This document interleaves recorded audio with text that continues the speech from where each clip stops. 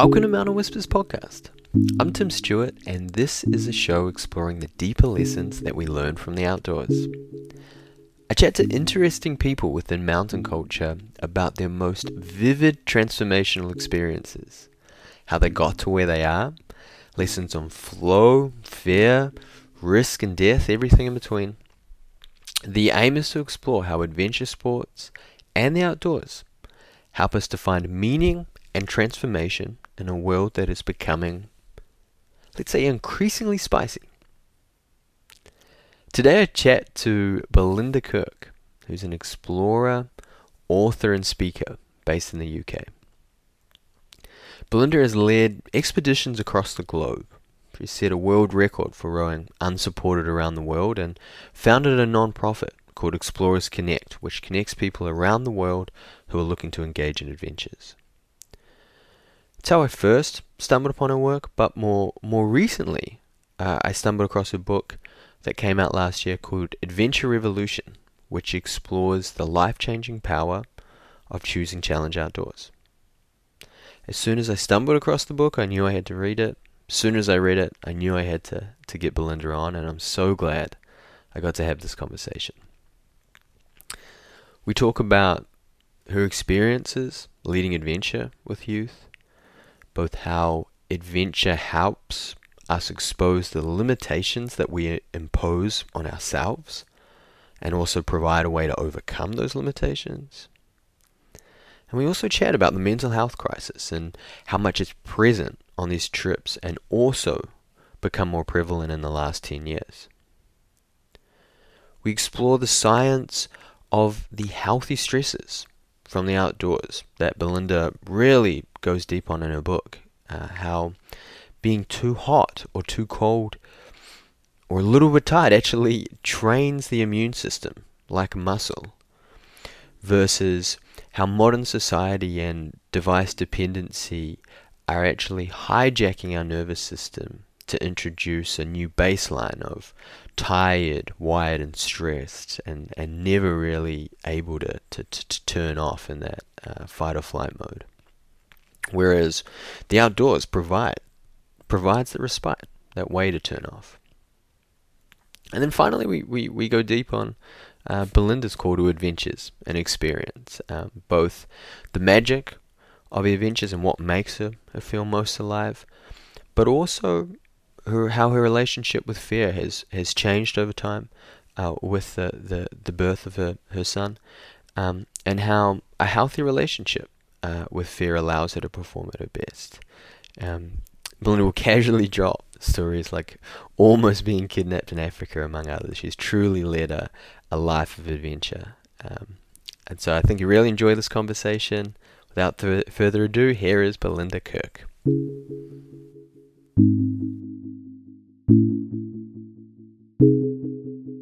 So I'm here with Belinda Kirk. Belinda, welcome to Mountain Whispers. Thank you. Thank you so much for having me here. No problem. The world. Yeah, my entire life is virtual now. I work remote, and it is wild that I'm almost more comfortable looking at people on a screen nowadays than in real life. It's kind of weird. I think post-COVID that might be most of us. I don't know. Yeah. But good to change it though. Yeah, for sure. Well, Belinda, you've written an incredible book called The Adventure Revolution, and had a very adventurous life, which I'm very excited to dive into. How has the month since release, the book released in August, how has the month since then been? Like any adventure, they've been nerve-wracking and terrifying, but mostly exciting. For me, the absolute best thing that's come out of the book is I've had amazing emails from people and experiences of people who've read the book and have gone, this has meant something to me. This has helped me in some way.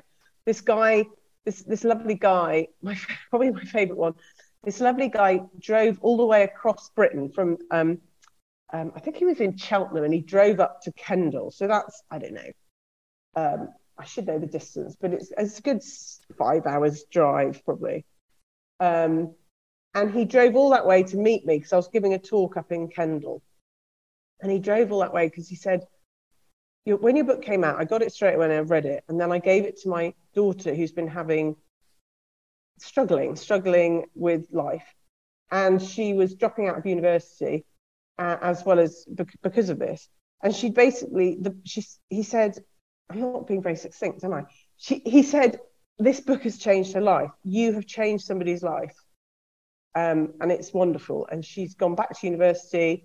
She's got, she's used reading the book to go on adventures with her dad and with others now.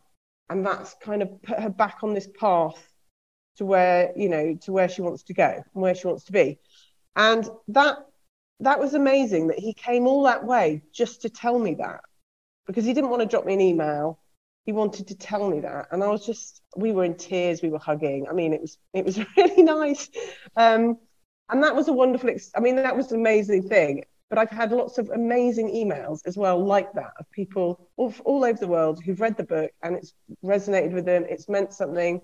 It's either explained to them something that's happened to them that's been important and they've never been able to quite put their finger on why, because that's why I wrote the book. It's that for me.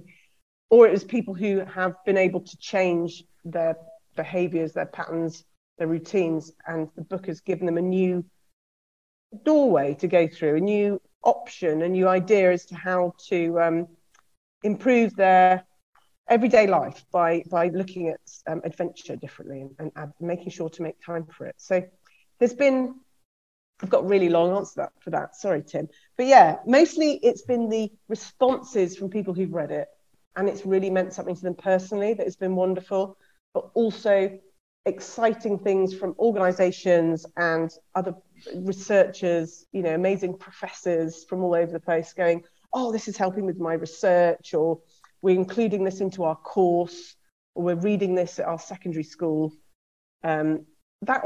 It's just amazing. I mean, the power of words. I had no real idea. I've never written a book before, but to think of all these people I've never met reading my book and it meaning something is, I don't know, it's a privilege, really.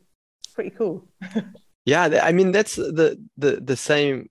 It's the same calling that I started this podcast on, of recognizing there's something deeply transformational about adventure and wanting to go deeper. And you articulate it really, really well. In fact, let me read just a quick couple of sentences on here that stuck out to me.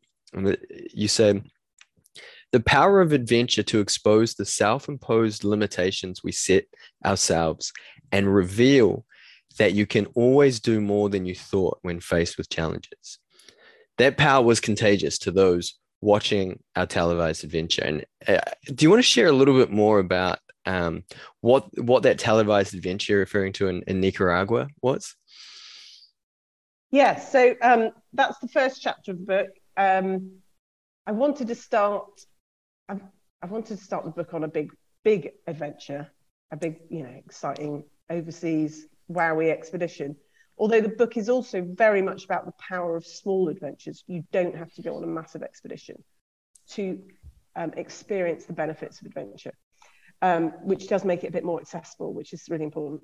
But that expedition was, I can't remember now, 16 years ago or something for me. And I was invited to join an expedition to cross Nicaragua to support a team of people with disabilities. And so it was 12 people with all sorts of different physical disabilities, and absolutely no expedition experience whatsoever, importantly. And we weren't there to push the wheelchairs or to help them do their expedition. We were there to support and advise. It was their expedition, and we were there literally to kind of be safety advisors and help them along the way. But they were doing all the hard work. And it was called Beyond Boundaries. It became a TV series on the BBC in Britain. And actually, do you know what? It went international in the end, actually, as well, I think. But what we were trying to do was walk across Nicaragua from coast to coast with this team of people who had zero experience and hadn't experienced the power of adventure at all before, and which was why it was so incredibly wonderful and powerful. But also because they all had physical disabilities, and that made it, I think, for people watching, it made it even more powerful, the idea that there's no excuses. If Lorraine, who works in the accounts department with one leg, can walk across Nicaragua, then what excuses have I got not to go and do something, something equally as exciting or something smaller? You don't have to start there. So the expedition was about it was called Beyond Boundaries because it was about breaking our expectations of the boundaries that we set ourselves, really, I think, and inspiring. The people with on the expedition were inspired. We expected that, but what I hadn't expected was the incredible reaction from the audience. We had bucket loads of letters and stuff coming in because people's experience of just watching this unfold on the screens and blowing their minds really of what's possible. It makes you completely change your attitude to what you're capable of and also what the world is capable of.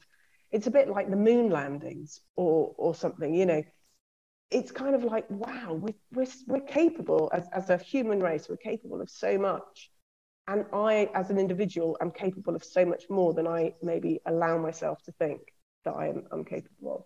And I think this show, this expedition, had extra layers of inspiration because it was both in reality and also on the telly. But it's an example of all adventures, or many adventures that I've been involved with. One of the key elements that you get from taking on challenges that are maybe bigger than you think you can do is that you find out that you're capable of more than you think. And that is probably one of the most wonderful gifts you can ever get in life, or you can ever give to someone, to your children or your friends or whoever you're taking on an adventure, or that you can give to yourself by pushing yourself to go and try something that you think you might fail at. I think it's very easy to think of failure as this really terrible thing and therefore avoid it at all costs. But if you spend your life avoiding failure, what you're actually doing is not giving yourself a chance to really find out what you're capable of. And adventure is the most perfect place that you can do that.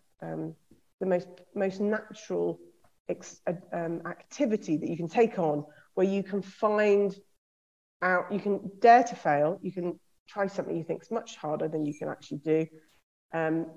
And if you actually do it, or even if you just get halfway, you'll realize you can do more than you think you could do. So adventure is a great vehicle for that. Mm-hmm. I don't know if No, you explained it perfectly in the way that it can expose and allow us to expand our self-imposed limitations. It's a testing ground that allows us to see what we're capable of. And you've been doing this for, I think your website says 26 years, but it had to start somewhere. What was your call to adventure, or your first experience in seeing how adventure can help you see a glimpse of your potential? I think when I was a kid, I was really lucky. I didn't obviously realize how it made me happy. That was all I knew at the time. I loved going out on my bike, climbing trees, building dens. I loved the freedom that I had. I grew up on an island for a few years, and I had real freedom there. Then we went back to the city, and I lost that freedom. And I maybe didn't realize, and obviously didn't analyze it because I was like 8, 9, 10 years old. But there was this incredible joy that I got and this freedom. And it must have, I think, laid down something in my head that I wanted to be an explorer. Probably the first time I really was aware of it, though, that adventure was actually good for me, was when I went on a Duke of Edinburgh Award expedition when I was 16, I think. They have Duke of Edinburgh Award in Britain, and they have it in Australia. Do they have it in New Zealand? In some schools in New Zealand, they have it. I'm not sure if they have it in Canada. They probably don't. So it's kind of a it's a bit like Outward Bound, which is a bit more international now. It's it involves, one of the elements of it is this idea of going on a little micro expedition in your own country, camping for a few nights with no adult supervision. That's the point of it. You know, you're like 15, 16, and you're out there with some of your friends, and you have to just get on with it. And I went on this first one, and I'd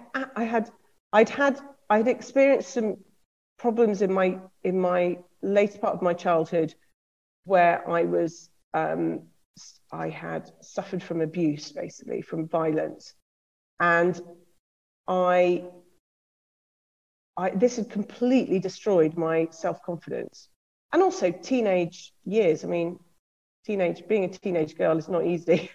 So together, I had very little self-confidence, and I went on this adventure, and I just thought, wow, a light came on, something clicked. I was like, I can do this. I walked to the top of a hill, or mountain. I had it in my head.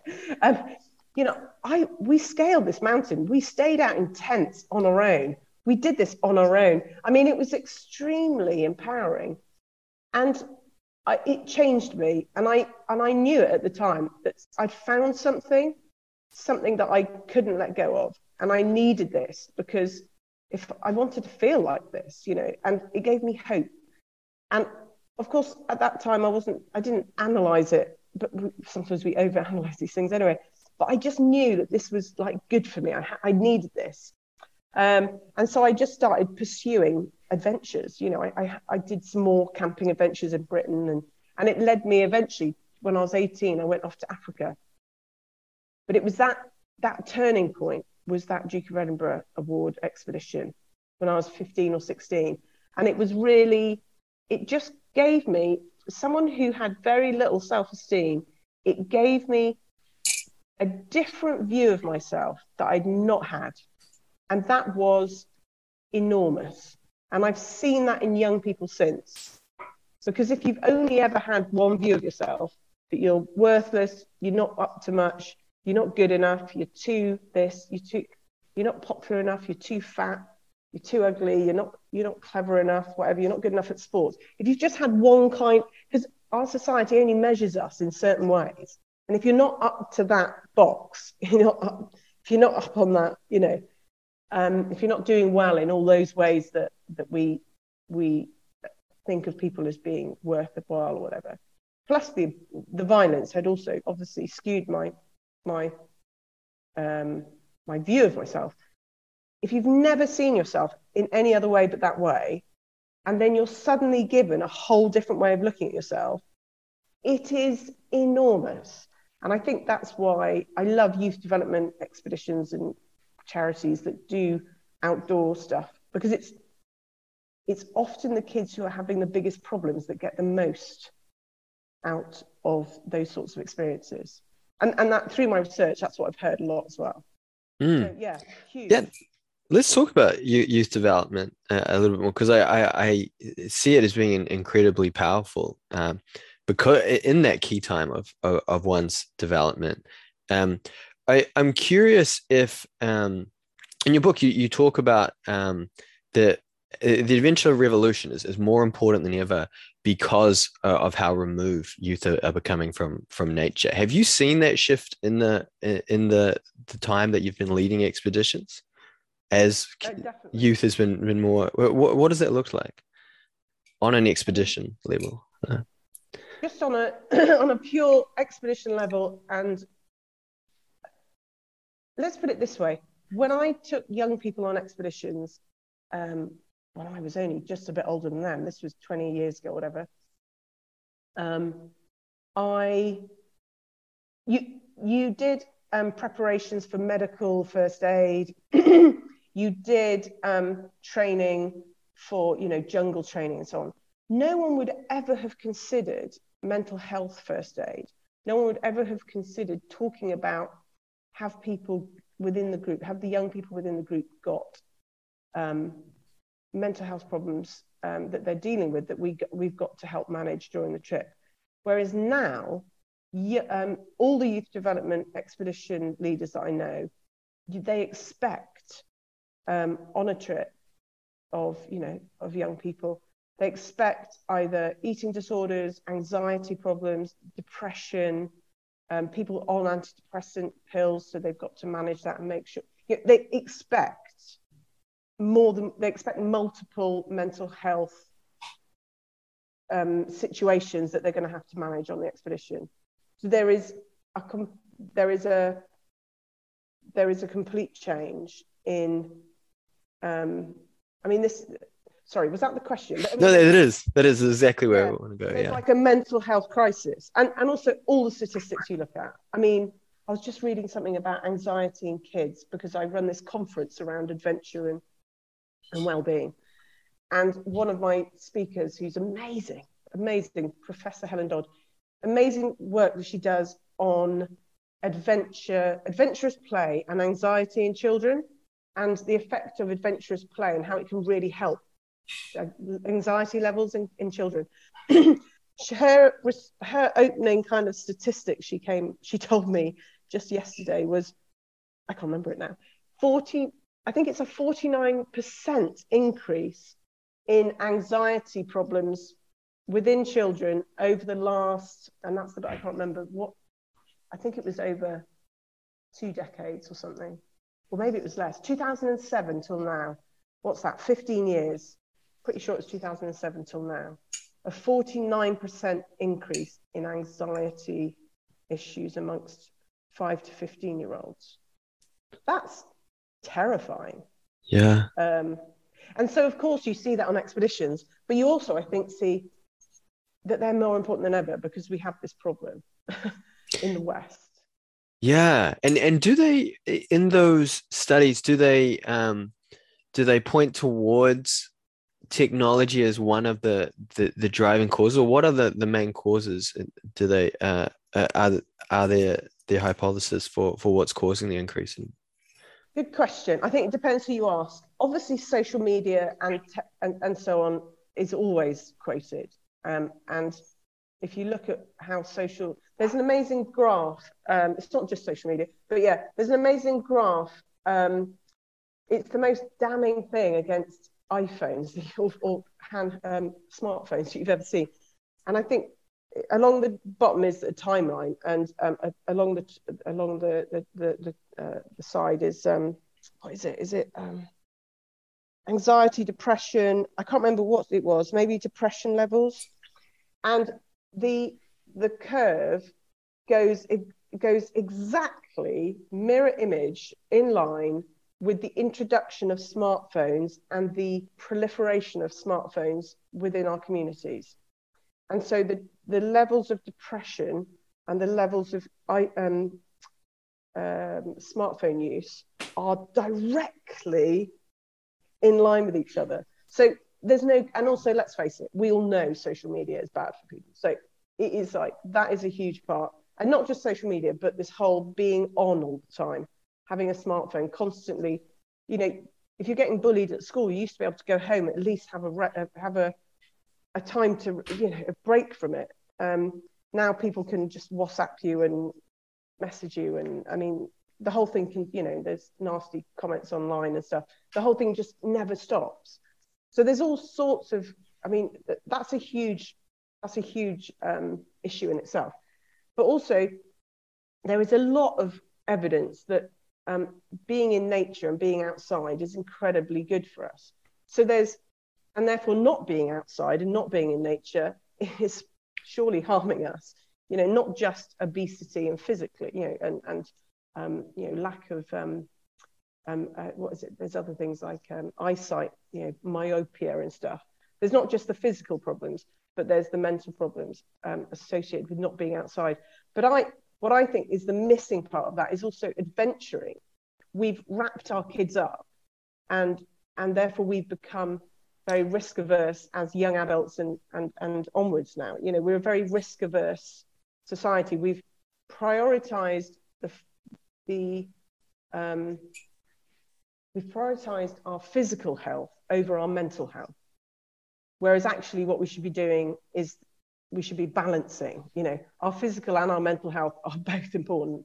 If we prioritize just our physical health and wrap our kids up in cotton wool and never take take responsibility or do stuff that because we're always worried about getting hurt or something, then we never build resilience, we never build coping mechanisms, we never build any of those things. So Yeah. I think, so why have we come like that? That's a really complicated question, but I think there's lots of elements like that. Social media, the lack of being outside in nature, and also this idea of the lack of adventuring, the lack of taking responsibility for ourselves, which are they're all very interconnected with nature, because nature is an environment that is completely uncontrollable, and that's part of its beauty. Yeah, what comes up as you share that is is thinking of like the human nervous system, for 99.9% of our existence has been immersed in nature, one with nature. There hasn't been a separation between an individual and nature. And the amount of change that has happened in the last 300 years, let alone the last 20 years, has just really changed faster than humans' nervous system can adapt for it. And I've heard social media described as what's the term? Hijacking the lower, hijacking the brainstem, and hijacking the brainstem, in that it's appealing to the fight and flight mechanism at our lower senses, lower than our our rational thoughts can actually keep up with. And these and the reality is that the amount of time we're connected to the internet, to information, and to social media, our nervous system is always on alert. It's not like where naturally your nervous system is like a muscle, where it's stimulated and then in recovery mode. It's always being stressed, and that's what's leading to these mental health issues. Yeah, no, that's so true. This idea of chronic stress, because stress is actually good for you as well as, it can be good or bad.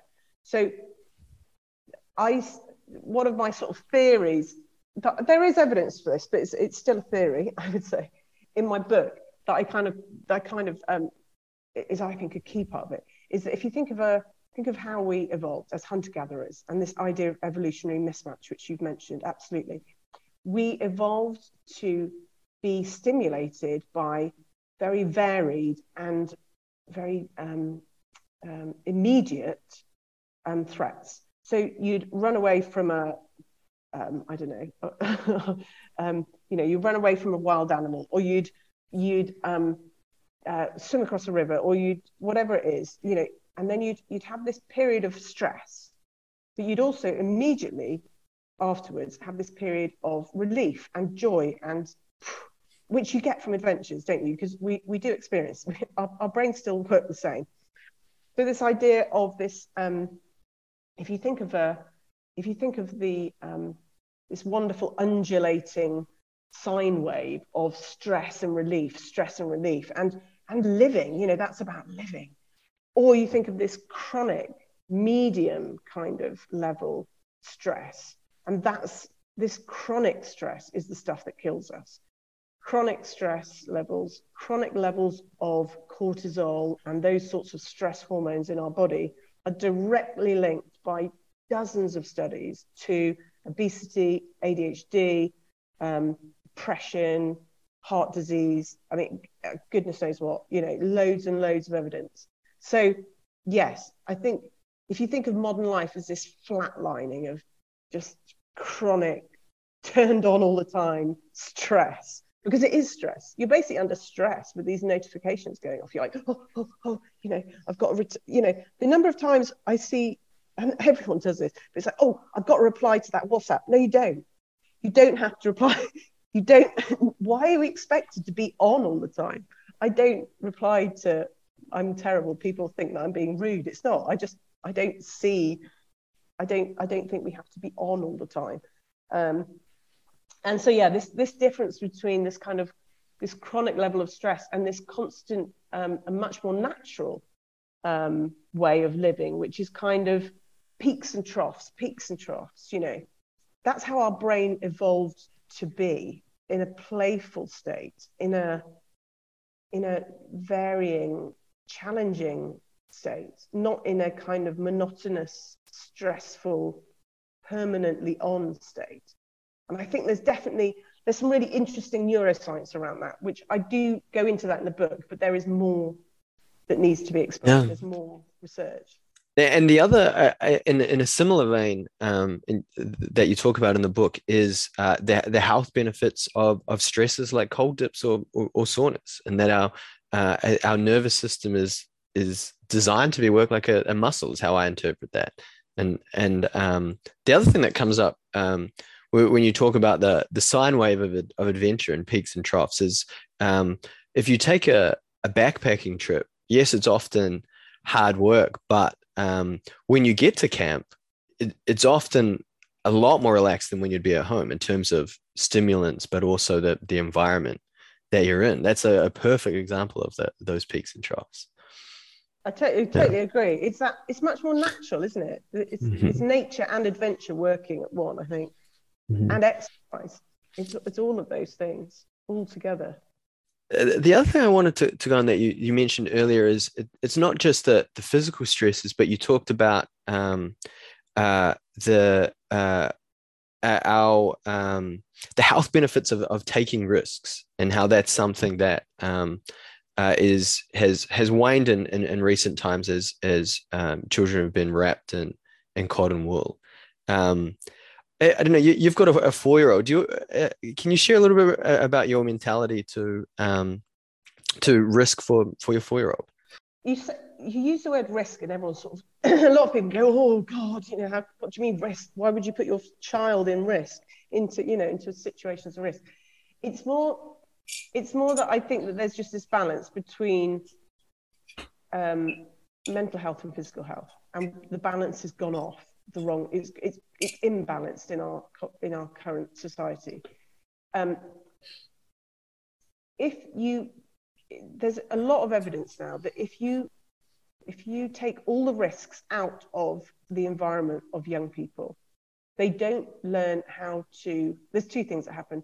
A, they don't learn how to manage risks themselves. So later on, when they're let out into the real world, they're more dangerous.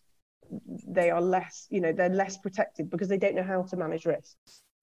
The other interesting thing, there's some other really interesting research. They actually brought risks back into several schools purposefully. They've because over the years we've kind of risked assessed our schools, particularly our school, but anything probably for young people, any environments for young people. We've risked assessed all of the dangers out. So, because obviously we want to protect them, and it completely makes sense. But actually, we've done it so far that it's actually affecting their mental well-being. And so, when you reintroduced different schools, one amazing study was in New Zealand. Another one that I include in the book is in Britain. But also, there's amazing stuff in America, junkyard playgrounds, and stuff like that. But if you reintroduce risk to these environments, young children are actually happier. There's less bullying, there's more engagement, so they feel more relaxed and they can learn better when they come back into the classroom if they're, say, at schools. They have less injuries, believe it or not, because if you try to de-risk everything, they will try to find ways to be riskier. So it's really odd because it feels back to front. But if you actually give kids some risk, they are actually even in some ways at the time safer. But they're definitely safer in the future because they know how to deal with the risk. So you've got that just pure logical science. But also, life's about living, and I want my son to have wonderful experiences. And if you try, I want to do lovely stuff with him, and I want him to grow confidence and autonomy. And for that, he has, he has to do it himself for a bit. His favorite phrase, I think this possibly for all 4-year-olds, is I want to do it on my own. I want to do it myself. He's constantly, I want to do that myself. They want to grow up. Kids want to grow up. So we've got to let them do that. But obviously, my overwhelming feeling around my son is to protect him. But my second logical feeling after that is, actually, I've got to prepare him as well. Got to prepare him for the world and for a fulfilled life. So again, we've got to find balance. Yeah. Protect versus prepare. The parallel I just drew, as you said, that is there's almost like a delayed gratification element to that, and that there's an intuition that if preparing a child for making better decisions around risk is a way to prepare them, but in the short term, that's scary and I guess goes against social convention right now, or a tide of social norms almost. I think only because we've become so ridiculously over cotton wooling. I think there's always a conflict, because in your heart of hearts, you want to protect your children, but also you want to see them grow up and have a good life. So, and if you understand that you can't just cotton wool them and then release them at age 16 and they're just going to be fully formed adults. So they from a baby from like a child who has no responsibility for themselves to a fully formed adult who has complete responsibility for themselves. There's got to be a bridge. On a closely related to risk is recognition and management of fear. I'm curious on your on an individual level. I mean, you've led expeditions and worked in wild settings around the world. How has fear been present in what you do? Gosh, so much to say about that. I don't know where to begin. I've just talked about my son. My risk. We're talking about fear and risk. My risk profile now is completely different to what it was before I had a boy. Like I think of some of the expeditions I've done, and there would be no way on earth I would do them at the moment until my son is like a teenager, because and I've talked to other climbers and all sorts of expedition-y people, men and women. You have kids and then you don't want to not be around for them. You've almost got more responsibility to them than you did for your own safety. The equation is different, because it's not just your mental health versus your physical health. It's their development versus yours. I don't know. I'm going off the point a bit, but yeah. So some of the stuff I've done where I think of fear. I mean, gosh, I wouldn't do it now, and I won't do it until he's older. But fear has been, it's been a developing relationship with fear. I think if I was really honest, when I was 18, 19 and traveling around Africa and going on some of my first big adventures overseas, I was reckless. And I think there's a lot of evidence that teenage brains are different to kids and to adults. And actually, sadly, we have our greatest, I think the mortality rates for teenagers are higher than for children and for adults, or something like that. I can't remember what the statistic. There was some really interesting statistic. You have some pretty scary mortality rates when you're a teenager, because teenagers have this appetite for risk. The way your brain is developing at that time of that early adulthood, you're looking for risk. And that's actually why adventure's so good then, because you can do sensible adventure that can be perceived as much more dangerous than it really is, you know, rather than robbing stuff, driving cars nicking cars and driving them too fast, or taking drugs or other stuff that's mostly just harmful. Adventure has a lot more positive effects. So it's why adventure is so good at that age. But for me, for fear, sorry, I've gone off point again, but fear, I was just stupid, really. It wasn't a lack of fear. It wasn't being brave anyway. It was a real stupidness and recklessness. And so I did stuff when I was 18, 19, 20, 21. I mean, it was bloody ridiculous, really. It was terrifying if I was thinking about it now. And I got away with stuff.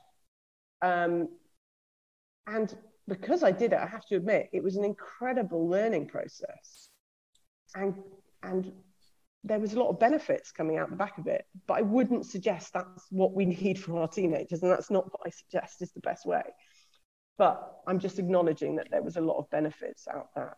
But my relationship with fear then was that I would just kind of push it to the back of my head, and I wasn't really engaging with it because I was a bit too dumb, young dumb. Then I think as you get older, you lose friends. I was working as a diver in the Red Sea, and I was doing a lot of deep dives, really reckless, to be fair, some of it, deep diving on air, which is very dangerous and not really necessary. It's because of the side of going back up is where the danger is it, or what are the other elements of risk? You're a higher risk of bends when you go up, but also oxygen becomes toxic after, I think, 60 meters. I'm a bit fluffy on this now. I used to work as a diver, but I'm a bit, it's been a while. So oxygen becomes toxic. And obviously the partial pressure of oxygen when you're going down at great depth, your partial pressure of oxygen in your air tank becomes much greater the deeper you go. So there's things like oxygen toxicity, but there's also much more nitrogen narcosis, so you get more and more drunk feeling the deeper you go on air, but also you've got much greater risk of the bends when you come up. So several reasons. It's just it's not really necessary. That's the thing. So I was anyway, in my early 20s, I was doing some really deep diving, and I lost two friends, Martin and Connor, beautiful Irish guys, 23 and 22 years old. I think about them still, you know, I mean, not every day, but there's certain songs come on the radio or something, and I think about them, and their death had a huge impact on me of like, wow, I'm not, because I think when you're 21, you think you're unbreakable almost. And so things happen like that. You get injured, friends of yours get injured, you lose friends along the way, and you start to realize that you start to become more fearful. Life makes you fearful as you live.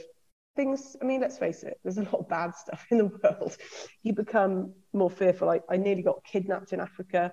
That scared the hell out of me, and I think it changed the way I behaved traveling on my own after that. I did things differently after that. And so stuff happens and you're fearful. That's because it's sensible information. That's good. But if you go, as you get older, you can become more and more and more fearful, and you can find yourself, you can find yourself holding yourself back.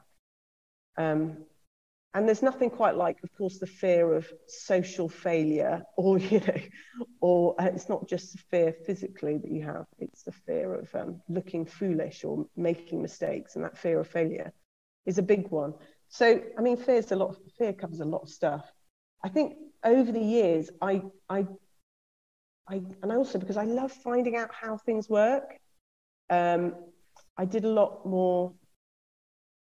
I used to just put fear to one side. For a long time, I used to be really good on expeditions or difficult situations where there's, where other people might be panicking or something. I'm not a panicker.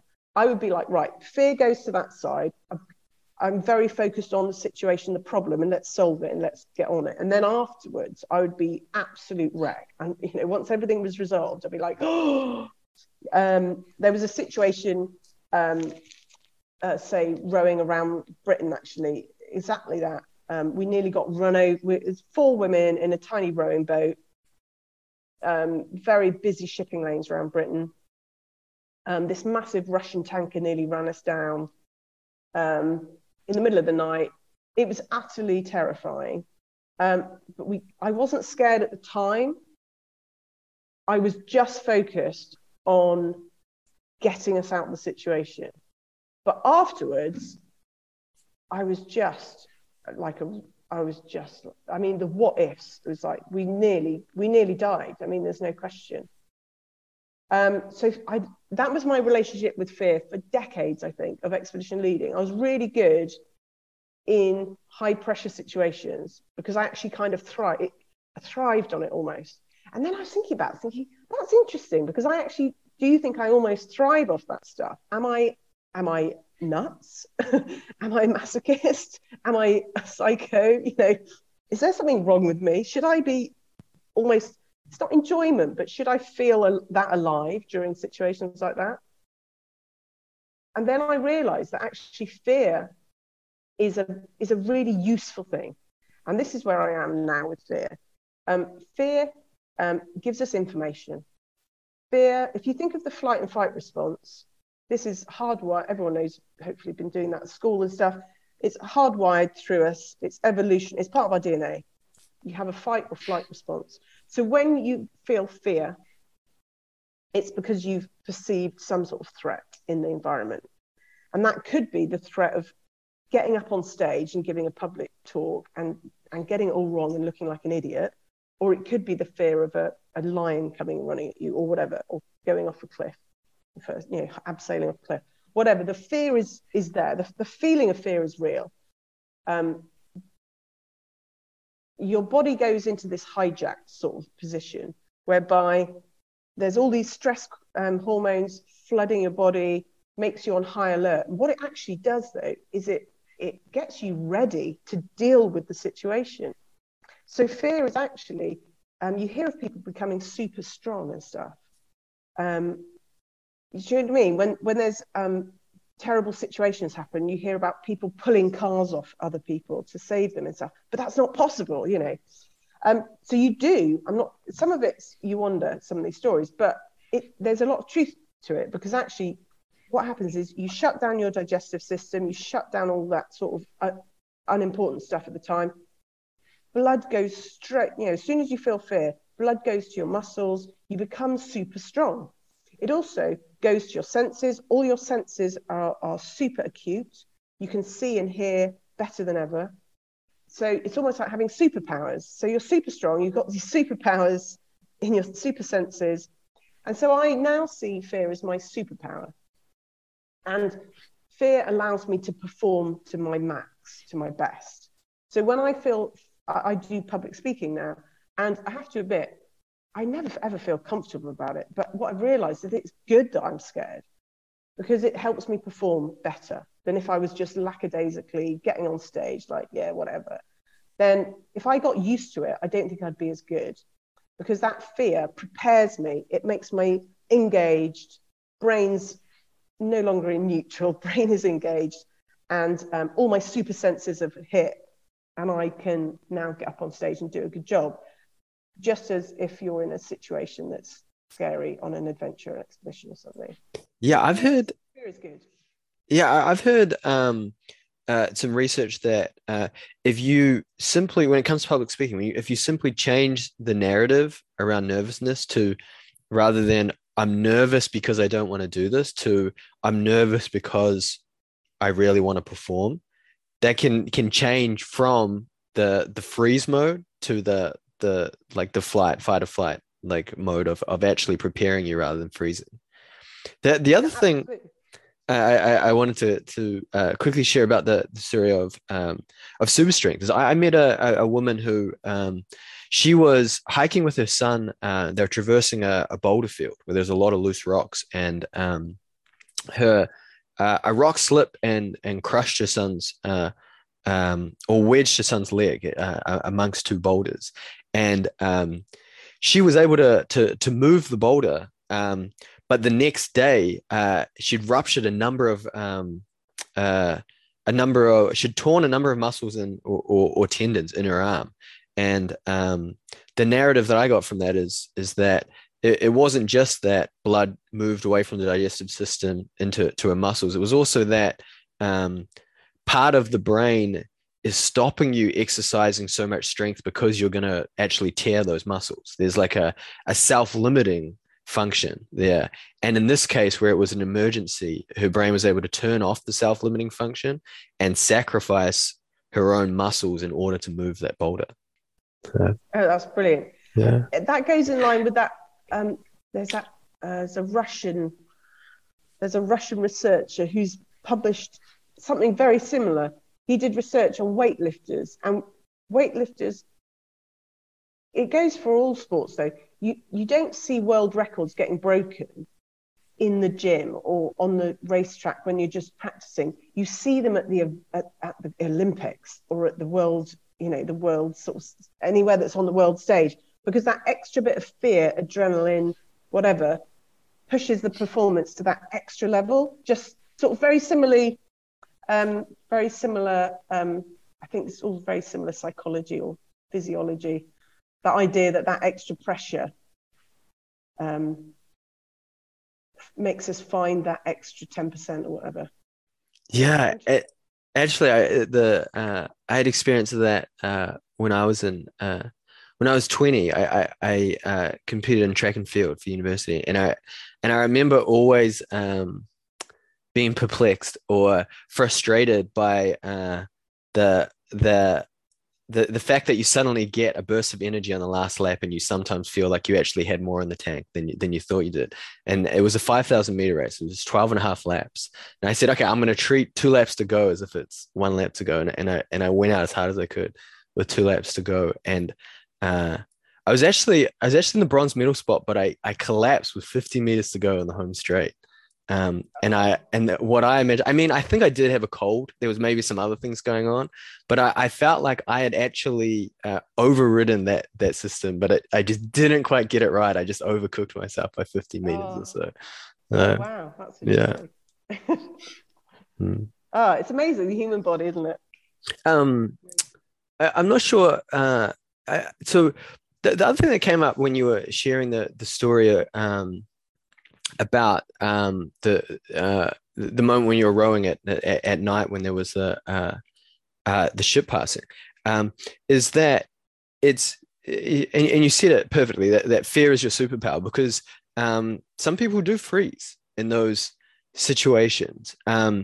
Has it always been like that, where you've been able to perform your best in those high stakes moments, or is that something that's come with training and experience? I don't know for sure. I think though, I think adventures taught me it's like practice. If you practice anything, you get better at it. And I think adventure is a whole lot of situations like that. And if you throw yourself into those situations regularly, you practice, and then you realize, well, it's better to do something. I always reckon it's better to crack on and react. I think the lack of panicking is because of experience. So being in difficult situations in nature, in natural challenges, I mean, simply having done that lots of times means that and done it from a young age, it's kind of hardwired. I'm trying to think when I panicked on something else though. I think I'm more likely to panic if it was something around my son and something that I just didn't know about. I don't know. Then I'm not saying I could never panic, but if on a natural challenge, on an adventure, that's what I've done. That's what I'm comfortable with. So, yeah. But I think I mean the great thing about adventure is what you learn doing adventures you take to every part of your life. So I think it's definitely prepared me not to. And also confidence is part of that, isn't it? I think freezing, if you've built some confidence, that stops you from just doing nothing or waiting for someone else to do something. And confidence is built through adventuring. or it has been a huge part of it for me. So yeah, I don't know. Never Mm. say never. Hopefully not. And then speaking of your adventures, it was spoken about panic and high risk situations. But something we shared right before we started recording was the power of adventure to make you feel most alive. Could you tell us a story about an expedition where it was one of the moments where you felt most alive?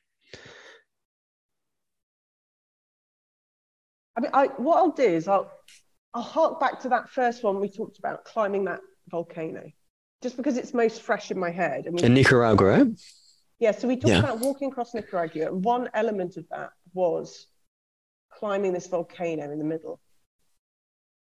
And it was a really difficult, it was a really difficult day.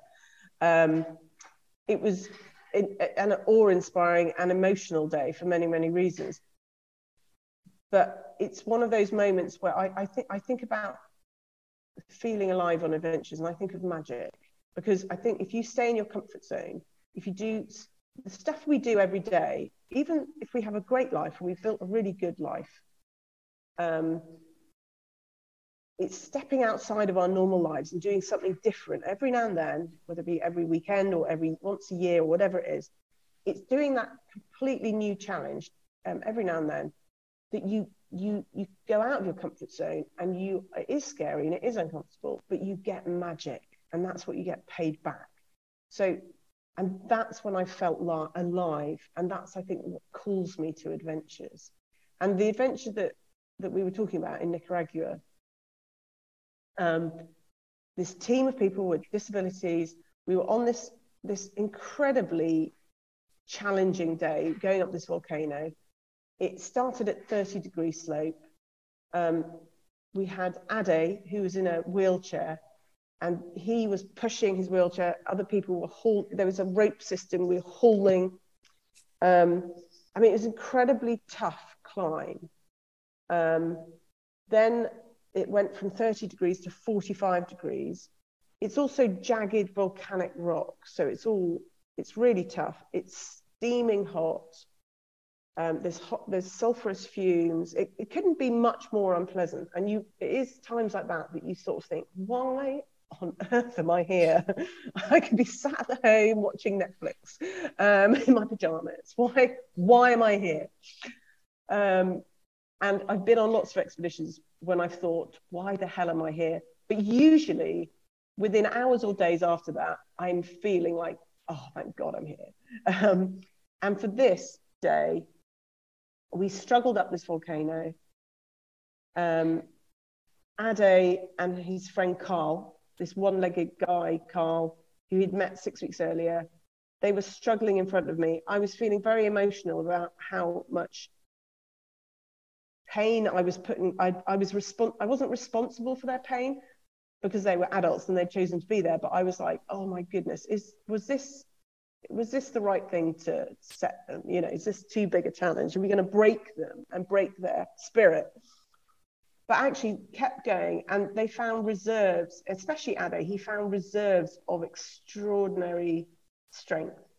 And also I was climbing this volcano with the safety and the filming team. I was carrying enormous amounts of kit, and I was under a lot of pressure myself. I was carrying this camera all the way up. That was like the weight of, I don't know, of like a 5-year-old child sort of thing. So we were all pushed, but I was also witnessing this struggle, and I was feeling, it was all quite emotional. We got to the top, and everyone had been through hell, and then we got the magic.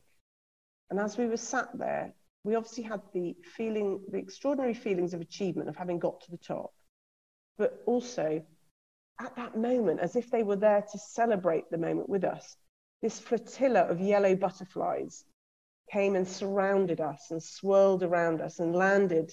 I assume they'd come for the salts and stuff, landed on the grey rocks around us. And on I remember one landed on my arm. And we were just like captivated by this otherworldly moment, and these are the moments. You think if your life flashes before your eyes on your deathbed, these are the moments that will flash. This is a moment you can't, not only you can't possibly get unless you put yourself out there, but also we've earned it in every possible way. You can't imagine such moments. These are unimaginable moments that just come to you when you push yourself and you leave a comfort zone, you go on adventures. And I felt completely alive in that moment and completely bonded with the people with me on top of that volcano. And we were experiencing something magical together. And it's that magic that I search for, I think, when I go on adventures. And by writing, I'm slightly going off the topic here. I hope that's You're not. not at all. This is not going on topic at all. This is bang on. But by writing the book, I think of that experience and that magic. And then by writing the book, I've reminded myself of why, not only the magic that I love and I seek, but I've got a 4-year-old. So I've had 4.5, 5 years now. Well, yeah, 5 years now. I haven't been on a really big adventure. And I've been doing I've been really good, lots of little adventures. But I need something big. And I was thinking, is it selfish? Should I be trying to do something like that? You know, maybe the small adventures are enough. But I really want to do something magical with my little boy and with my partner and as a family. And I also think that there's lots of evidence that it's incredibly bonding for relationships to go on adventures together. And so we're going on this amazing family adventure. We're leaving literally next week. And because of COVID, we haven't been anywhere with him as a young, I haven't been on a big adventure for 5 years, which is the biggest break I've had in my whole adult life. And I'm searching for moments like that we will share together. We don't know what they're going to look like because they're magic. You can't imagine them because they're so good. But we will probably we'll have tough times. We might argue and we might have standoffs with my 4-year-old about walking another day. I don't know. But because we are going to endeavor on and try this thing that is bigger than us, I think we're going to have magical moments. And that's going to be, I don't know, that's what life's about. It's about living. It's about feeling alive. So I'm really excited about going. Yeah. That was beautifully articulated. And that there is that which it is that creates this transformation that makes us feeling most alive. It's probably best defined as a magic, and because there's no it's not like there's a strict formula to find it. It is possible to go hike up a mountain and it be a great experience, a great use of time, but not necessarily transformative. But the mere chance of reaching, which I also think is like a state of consciousness.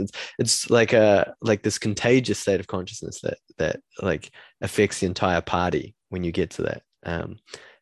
Just the mere chance of reaching that is what always makes it worthwhile.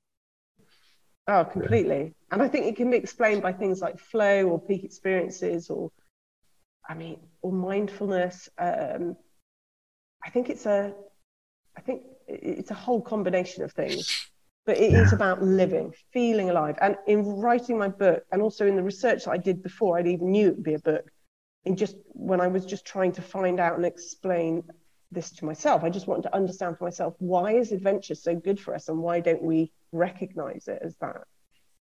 Everyone I interviewed, eventually I realized everyone was mentioning the phrase feeling alive or feeling most alive.